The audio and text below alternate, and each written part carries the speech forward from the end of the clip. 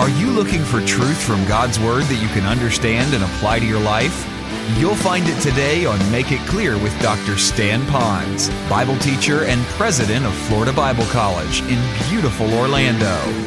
Listen now as Stan makes it clear.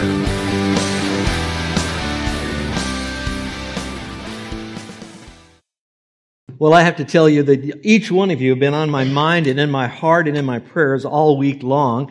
And those of you that are listening on radio or internet right now, I just want you to know that I don't know you and I don't see your faces, but I do know that God cares for you and God loves you, and I do too, and I'm so glad that you could be with us today. And yes, generally you have been prayed for too. I'm so excited about what I want to share with you today, and I hope that by the end of the service you'll be just as excited, because in a sense, the content of what I'm going to share is a little different than my style. Generally, you'll know that I'm the kind of pastor that likes to, with my words and my heart, wrap my arms around you that are hurting and suffering and bring you to a very loving God and Savior and Father. I also like to instruct you at times, but today's message in the middle of our series now in God's Mind on Money is going to be a little bit stronger than that. It's going to deal with warnings and cautions, which is not always my nature. On the other hand, I do that because that's what God calls pastors and preachers to do, to teach the whole Word. And so I want you to know it's the Lord who loves you, and He cares for you. And because He cares for you, He's giving you a caution or a warning. I remember, if you'll let me indulge here for a moment, when I was an early junior higher, I was just getting into the surfing scene. I hadn't had a surfboard yet. And my parents would go to the beach, really, every weekend in the morning, we'd go to the beach. And I didn't have a lot of money, but I would collect my lunch money and I would save it to rent when they had those canvas rafts, if you remember them, not those cheap little plastic ones that it could pop at any moment. These are those heavy-duty canvas ones, because if you got out there in the surf and you jumped on that thing, it was sturdy and it felt like a surfboard. So it was kind of like a fake surfboard as you would do this. Well, I remember we arrived at the beach this one Saturday morning, and when we did, I was so excited because it happened to be a lot of good surf. Now, wind chop, I get all of that. And so I looked at my mom and my dad, and I said, I'd really like to rent one of those rafts and go out there in the water.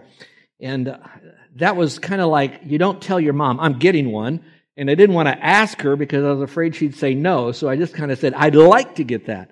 Well, my mom and dad were of the nature that as long as I wasn't going to kill myself, that they would let me do something. They'd give me a caution, then let me do it, and then I would then have to live with the choice that I made.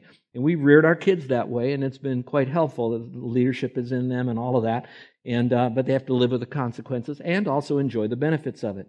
So as I'm renting my raft, as I'm heading to the surf, and I'm so excited because I knew if I can get on one of those crests, I could really ride laying on that raft a long time. And just as I did, I noticed that the lifeguards, true to their responsibility, they stuck a sign in the sand right there at the edge of the beach. And you know what that sign read? Danger, men of war. Now, if you're not from Florida, you might think that must be that there are ships out there, men of war. But that's not the case. It's far more dangerous than them. These happen to be these little critters that God has created that look like you're blowing up a chewing gum bubble. And it's blue, beautiful blue, and it's on top of the water like a little float. And so it looks so pretty, but underneath it dangles between a few feet and many yards long of tentacles. Now that wouldn't be so bad, except those tentacles happen to be loaded with a lot of what we might call poison, because that's how they capture the little fish and eat them or whatever else they do with them. And so the sign said, danger, men of war. So I looked at that, and I looked at my mom and dad, and they said, you see that sign out there? You sure you want to do this? And I said, yeah, I really do this. Now, you know that you could get stung. And I said, I'll be careful. It won't bother. I'll watch out. I know the sign's there. And of course, I did this a few times, and about the third or fourth wave, I, slid off that raft and got into the water. And of course, there's all that churning, boiling water around. And as I'm coming up, I felt the most excruciating fire-like pain that went across my chest and went across my legs. And I can just tell you as adults, I was glad that I had board shorts on. And I'm telling you, it was so painful. I remember leaving that raft, running up the beach, running towards my mom and dad, and my mom and dad being like they are. They looked at me with a little twinkle in their eye, and all they did was they pointed with their hand to the lifeguard shack. And I went there, and of course the lifeguards in those days, they would just take some sand and kind of grind off as much of that poison that was on you and pour vinegar on it. You smelled like a salad. And boy, I'm telling you, it was a whole year before I got rid of the scars that left as reminders. Now, why am I telling you this story?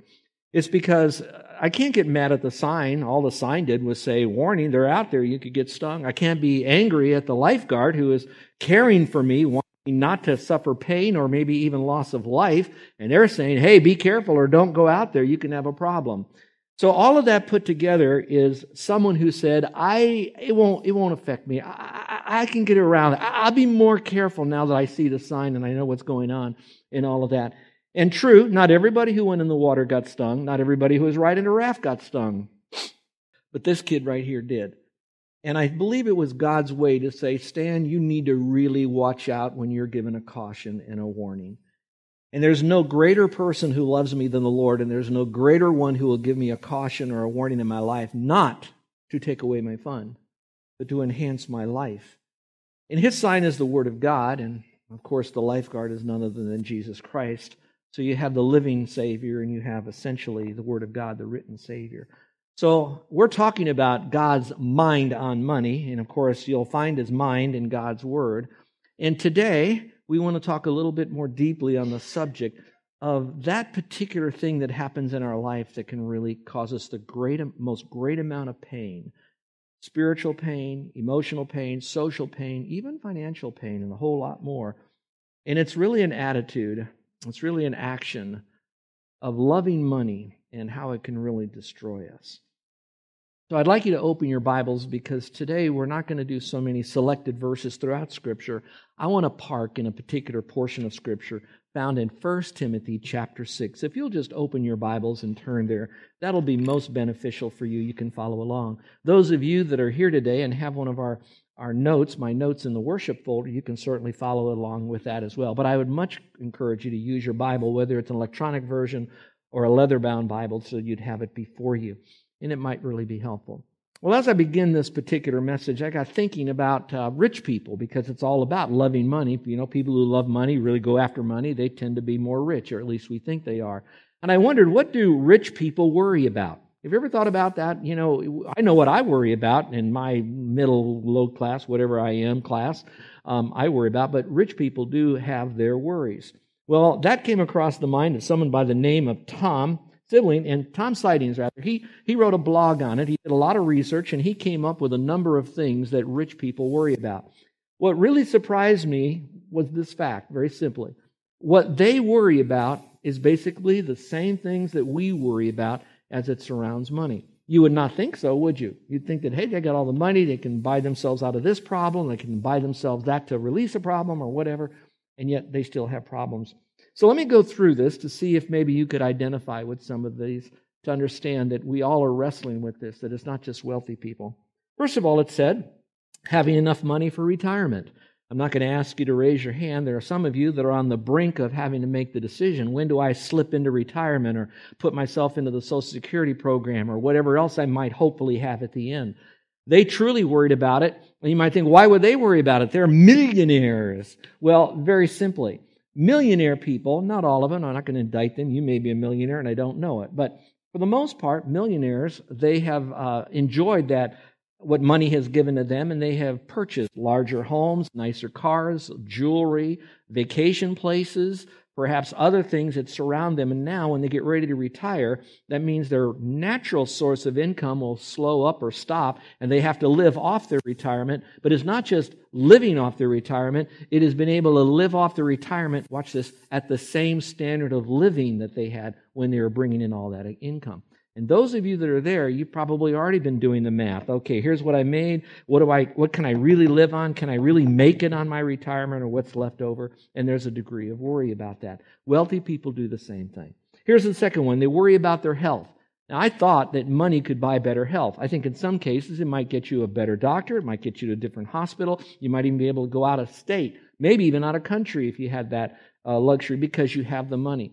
So it doesn't really matter whether they have the money or not. They still worry about the same things that you and I do. They worry about their health and will they be able to get the kind of health care that they need. Number 3, they're worried about being sued.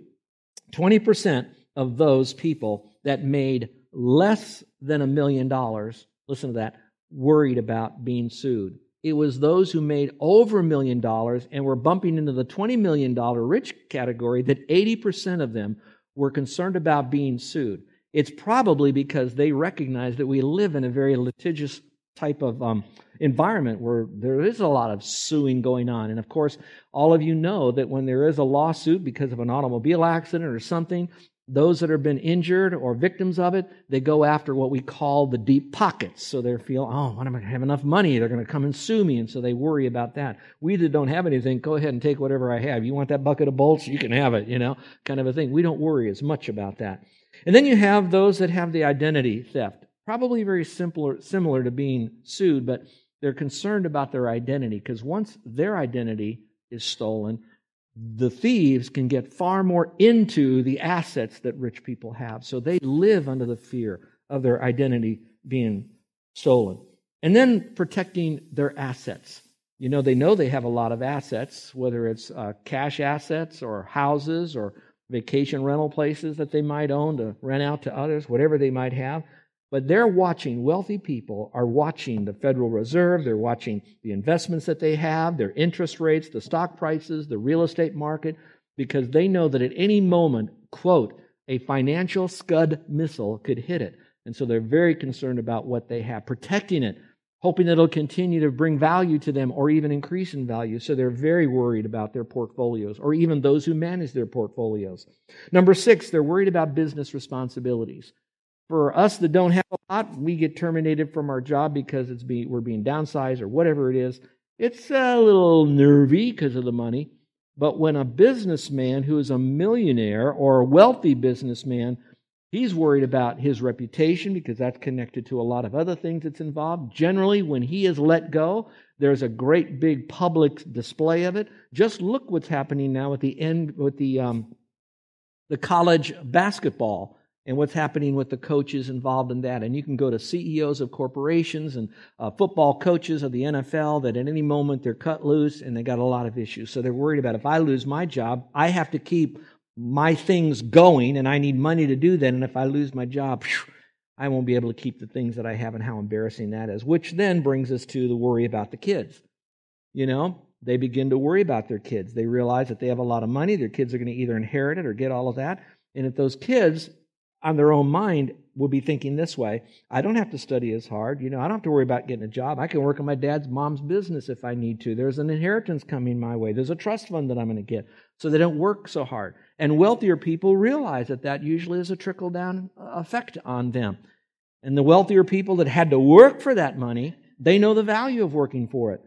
They know they may have lost some things with their families, but at the same time, they have this feeling of satisfaction, a little bit of self-worth that might have come this way. They've accomplished something that they know that their kids will not often have.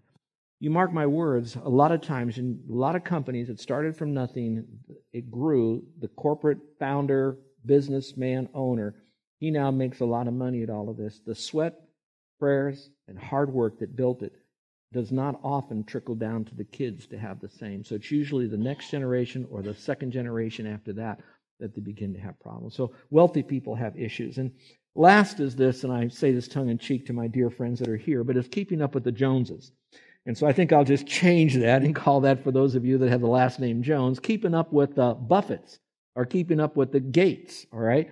That once you have that, then you're in this treadmill that we have to keep up with them. They got that car, we got to get this car. They went to Europe, we got to go to Mars, that kind of thing. There's always this, we got to get more and more because there's that competition that goes on, and we've got to keep up with the same country club. Now, I know this is a world that the majority of you and me, we do not live in this world. And I'm glad that I don't live in that particular world. But I also want you to know that if you have money and you are wealthy and you're listening to me right now, the real issue is not having money. In a sense, money is kind of amoral. I would like to use money not as a toy to play with, or as I say this very often, nor is it a weapon to do warfare in this world because you got money, you can now control and do all of this. But see the money that God has permitted you to have as a tool to build with, whether it's to help build your relationship with the Lord and then help build other relationships with the Lord that others can have, I should say, that you might do that. And so celebrate that you have money. Last week, if you weren't here, you can download the message. It's on our website. Be sure you listen to that because that's the foundation message for this entire series that I'm giving on God's mind on money to really get our brain right. And the bottom line we learned the last time we were together is whatever we have belongs to the Lord, and we now use it to bring glory back to Him. So whatever level you are, that's where we are in this. Now, some of you might be pushing back a little bit and say, "Well, I don't think I have a problem with desiring money. I'm not out there really trying to get rich and all of that." Well, how would I know if I was? All right, how would I know if there were men of war in the water unless perhaps the lifeguard very responsibly put up that sign? So I'd like to give you some signs of those who really have an issue with getting rich and desiring for more money. Got to have more money. Here are 5 that I'd like to submit to you. And you might use these as you begin to network with other people, not to judge them, but to be perhaps aware of where they are. Number 1 is they generally are more concerned with having that money rather than making it honestly or making it through providing good service or quality products. For them, it's all about the race for more money for themselves to be able to enjoy their own life a little bit better. Number 2, another mark is they feel like they never have enough. It seems like they have this, but how much do I need? Just a little more, a little more, a little more. I read a book that was a very popular book and book that I have not seen anywhere in any other books on financial management. But this book honed in on this one thought, and it changed Carol's and my view of our own level of income and assets, we'll say. And what they basically said is, you and God have to decide when is enough enough. Let that sink in. When is enough enough? Is it enough when I have $100,000, $200,000, $1 million? What is enough is enough? And be satisfied with that basic amount and just celebrate that's what God wants me to have. And so we have to decide when is enough. How much is enough is enough. So the third one is they tend to flaunt their money or their resources. These are people that are just hungry and thirsting and driving for more money, all right? They generally like to flaunt what they have, right? Next, they also resent giving money. They resent giving that money away. You'll be quite surprised how many rich people don't give away a lot unless it's a better tax write-off for them, unless it improves their image around others that they give that money away. And generally, they want everybody to know that they gave, and they really hope that everybody knows how much they gave away. Or if by giving away that money can do something else to help them and their own bottom line or image. So it's not so much an altruistic, I'm giving it away. There's always something I must get back for it.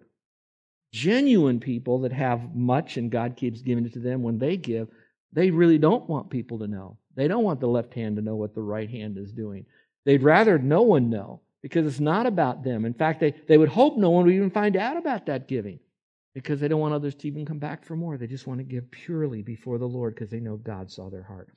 The last one, number 5, what's a mark of someone who really has this inordinate passion for more money, all right, is really a culmination of the 4 that I just mentioned. So I just wrapped it up in one phrase. So those of you that are a little bit on the outside of the faith, this is something that I hope you could understand for those of us who are inside the faith. Often when we have this innate desire for more money, we usually will use sin to get it. Sin becomes such a part of us that it's driven by this old man sin nature that's so much a part of us. We're so susceptible to a secular worldview that we feed off of that. And we have to have more and more and more and more and more. It's like we're more comfortable walking around the Millennial Mall than we are in a third world marketplace to share the gospel with someone. And so that's the difference. There's a sin thing in there. Well, I told you this is going to be my wrap my arms around you and I'm going to give you a feel-good message. I am more of the sign that says there's men of war out there. I'm more perhaps the lifeguard today to say, I really love you and don't be like that stupid 12-year-old who got on the raft and got out there. So I'm speaking from someone who did not always follow the signs, but now do because of the consequences. So today the message is kind of boiled down to just 2 big topics. One is the cautions about desiring more, and then the consequences of it. And my sweet wife says it's not those 2 points that get you, it's all those subpoints that Stan gives. All right, so there's going to be some subpoints. If I start rattling through this message and I'm going too fast for you to fill in the blanks, don't sweat that, okay? Don't worry about, I missed a blank, and shut down. Don't do that. Just listen to the message. I will help you fill in the blanks later on. In fact, you can call Carol at 2 in the morning, all right? And she'll be home, I'm sure, all right? And she'll fill in the blanks. So what are the dangers of desiring more wealth? And I hope you have your Bibles open. We will kind of jump around other places in Scripture a little bit, but our main thought is to go through this passage in the time that we have. When I give you this passage, let me get right into it. Number 1, cautions against desiring wealth. All right, the reason I put cautions there, it's not to say that you can't desire wealth. All right, ambition is not wrong. In fact, the Old Testament says, seek great things for thyself, seek them not. All right, but it's not saying don't seek them, just don't seek them improperly, wrong motives, wrong reasons, at the expense of violation of Scripture. So to have that is not wrong. It's like men who are in a church. Scripture says, those who desire to be an elder desire a good work. Okay, it's not wrong to desire that as long as you're not desiring the position and the perks that go with it. You're desiring the work that goes with it. Okay, and so then it's not necessarily wrong. So I don't want you to think it's wrong, but there are cautions. Once you start having too strong of an ambition, that ambition can become a slippery slope if we're not careful. So here are some cautions. So the desire means the presence of discontent. Right? The desire means the presence of discontentment. Generally, you want to get to something else because you're not quite as content here. Now, that's not always the case, but generally when I'm talking about desiring to get well is because there's a lack of contentment here. Now, I want you to look at the verse, 1 Timothy chapter 6, verse 6, but I want you to just park for a moment on the first word of verse 6. It says, but. Now, when you're doing Bible study, when you see the word but there, that's kind of a contrasting term. Here is a but because of something that happened earlier in the passage. So now I need you to give me your time for just a moment because I want to unpack where this passage of Scripture is found. Because once you know this, I think it'll help you have a better understanding of why I'm teaching this right here to you and me. This passage of Scripture is part of a letter that the Apostle Paul had written to his protege, which would be Timothy, who was a pastor. Now, this wasn't just a great man writing to a younger great man. This was a great man who was inspired by Almighty God. So this is God's mind on paper that God gave to Paul, and it was so important that he was prompted then to write a letter to Timothy. Now, he wrote to Timothy, and probably one reason is because Timothy was the shepherd of the sheep of that church, knowing that he was in a position that he needed to communicate what that truth was to others. So it then again had that term I'm using, the trickle-down effect. Paul to Timothy, Timothy to the church people, throughout history, through disciple making, to us today, so we own it, watch this, so we then disciple others, whether they're going to be a pastor or not down the line. Now, in verses 1 through verse 5 of chapter 6, that little section there is dealing where Paul is telling Timothy about what is known as false teachers. These are teachers, and false teachers are false teachers because they're teaching that which is false, okay? So they're really not a teacher, they're a propagator of lies and error and damnable heresy. And so he's warning him of that. He says, this is what they look like, this is what they teach, this is what their motive is, and that's where this is. So the question is what are the motives of the false teachers that Paul was telling Timothy to be aware of in the faith family, as well as to teach to the people to be aware of that? What was the bottom line? The bottom line of those false teachers is that they were motivated by getting gain, whatever it is, reputation, money, resources, influence. They wanted something from their students, these false teachers wanted. And primarily, I think it's in the context of funding or money or silver or gold or something like that. So then they thought, I can get money out of these people based on how I teach. So then they taught various things with people who had itching ears. People who then would say or listen to whatever they really wanted to say because they knew that with people would come money, so they were affecting this. So let me say it even more simply. They were now teaching a false godliness. They themselves had false godliness. In other words, they had outward godliness, but not coming from the inside out, that false godliness with the idea of getting gain. So now, at the end of those 5 verses, you have the word but here. So now he says, that's all about those guys, but here's what I want to do. He says, I want to give you a parenthesis right now. While I'm telling you about these bad dudes that are out there, but this is what real godliness is as it relates to contentment and gold and all the rest. So again, that's given to Timothy to do what? Teach to the people. To do what? Disciple through the generations. To give it to us today through the written word, and then we take it to the next generation. And what is that? And that is the dangers of loving money. You're listening to Make It Clear with the teaching of Dr. Stan Ponz, founder of Make It Clear Ministries and president of Florida Bible College in beautiful Orlando, Florida. Make It Clear is dedicated to taking the Word of God with clarity into every person's world. It is the support of listeners like you who make the ministry of Make It Clear possible. You can provide your tax-deductible gift to Make It Clear online by going to makeitclear.org. Or you can mail your gift to Make It Clear, P.O. Box 607901, Orlando, Florida, 32860. Thank you for helping us make it clear. If you would like to have Dr. Ponz speak at your church or event, please send us an email at tellmemore@makeitclear.org. Thank you, and remember to make it clear.